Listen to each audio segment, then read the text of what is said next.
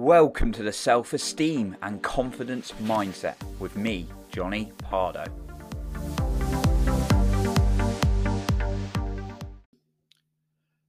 Is the fear of rejection really holding you back from living a good quality life? Well, today I'm going to go through a few points on how you can deal with this. Before we dive into today's episode though, if you would like to work with me personally on a one-to-one coaching basis, then I have opened up a limited amount of spots for one-to-one coaching. So if you're someone who could really do with that additional coaching, that booster to work on your confidence, move towards where you want to go and work through some of those sabotaging behaviors, then all you've got to do is book in a free 15-minute call, which you can find in the link in the description below. So you can check that out. Now, let's get into the episode. So I was really reflecting on this from yesterday, really, and celebrating the fact that I have nowhere near as much fear of rejection as I used to.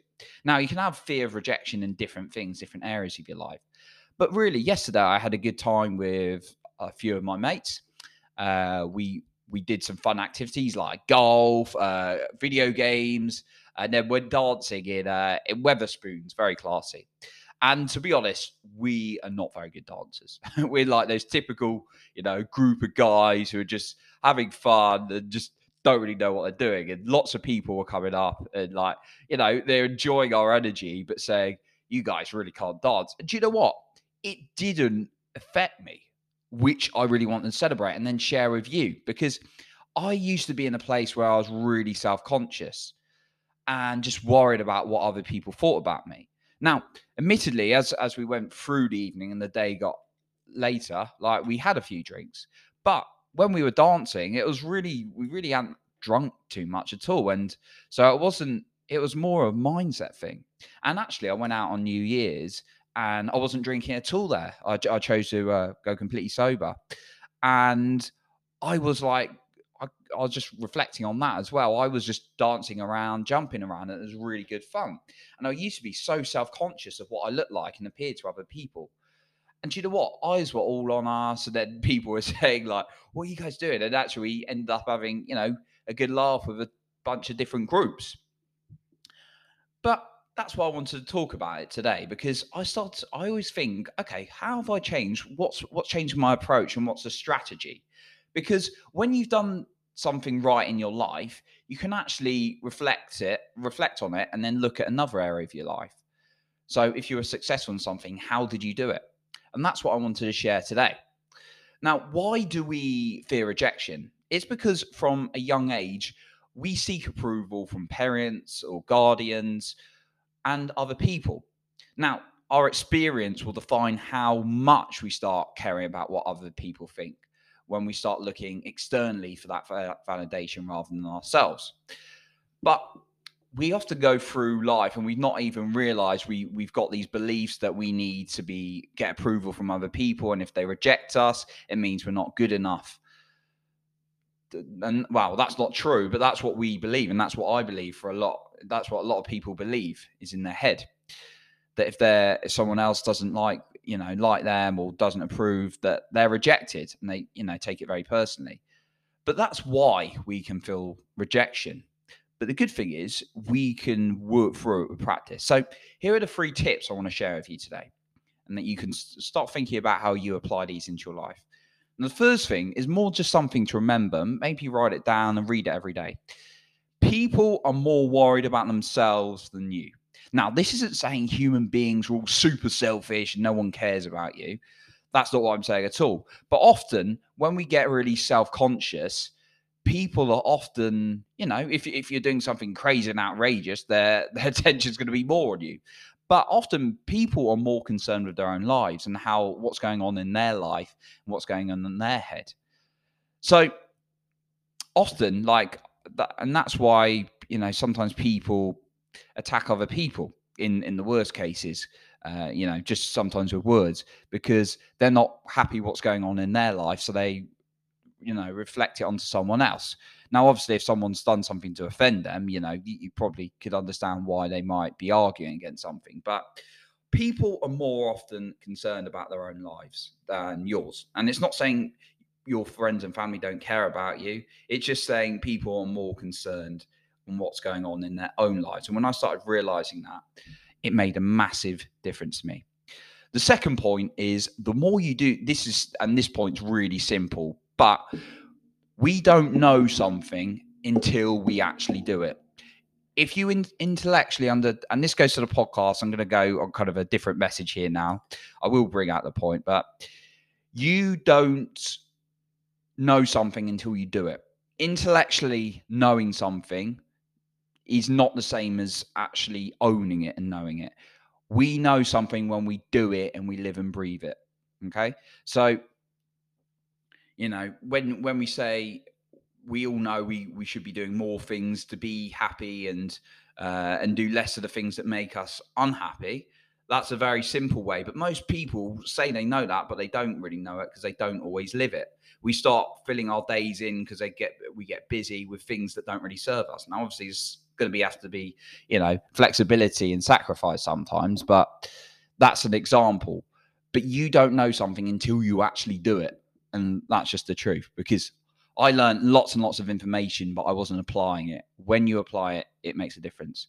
So this is the point anyway on that, but it does link to this point, what I've just said. The more you do something, the easier it becomes. Now, we know this, right?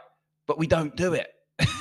Usually because either it gets hard work or the four-letter word fear comes in. We're fearful about something. So the more you do something, the more you'll become comfortable with it. Okay.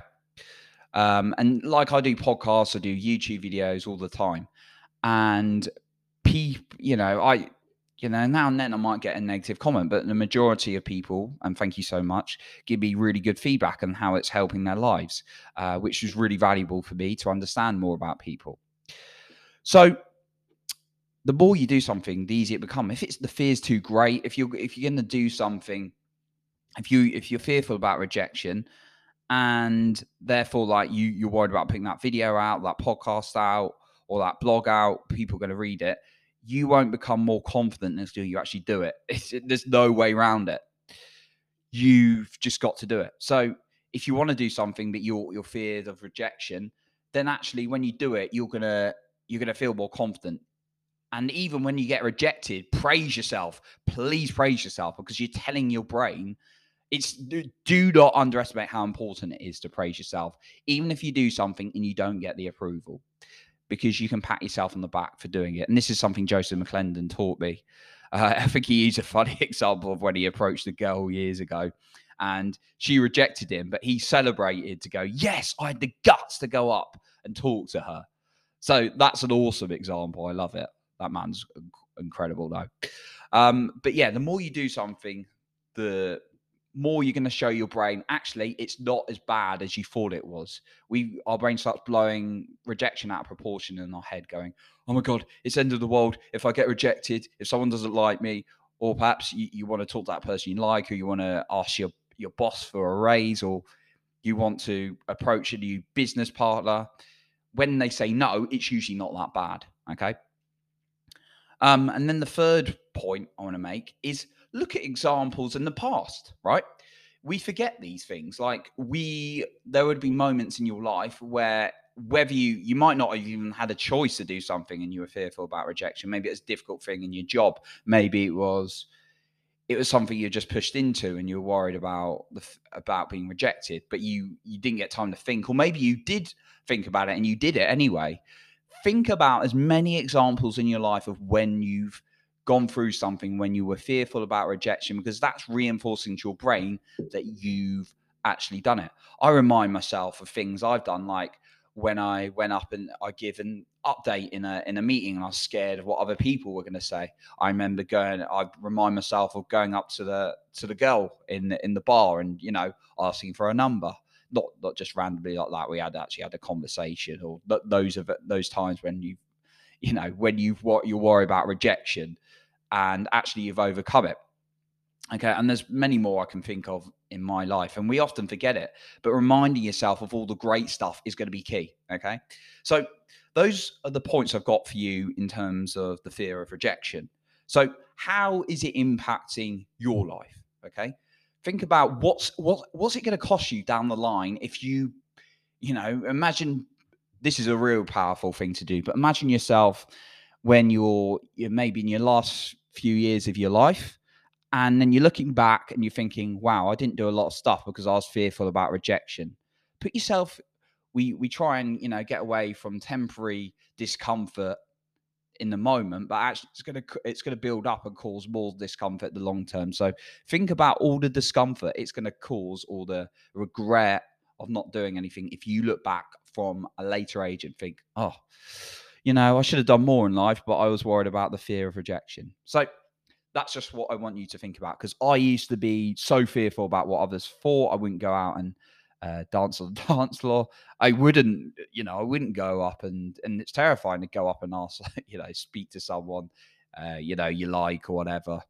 And I used to be like holding myself back a lot. I used to hold myself back in the workplace, going up and asking someone to do something when it was my job and them saying no. But, you know, but it's something we all get fearful of because our brain's blowing it out of proportion. But when you do it, it shows your brain it's not as bad as you thought it was, even if they say no, or you get and you can also remember this: define rejection for yourself. So I define rejection as, I have to say to myself, Johnny, I'm rejecting you in order to feel rejected. In fact, I just said that. So hopefully, Johnny, that does not mean you're rejecting yourself right now. That's just an example for your podcast. I'm talking to myself now. But anyway, you get the idea. So what are you going to do? What are you going to take away from today's podcast? Okay, so as I mentioned, I have a limited amount of spots for one-to-one coaching. If you really want to take your life to another level, there's plenty of examples of people I've worked with personally. You can find a bunch of testimonials in that link as well if you're interested to hear what others have thought about it. But all you got to do is click in that link below and book in your free 15-minute call.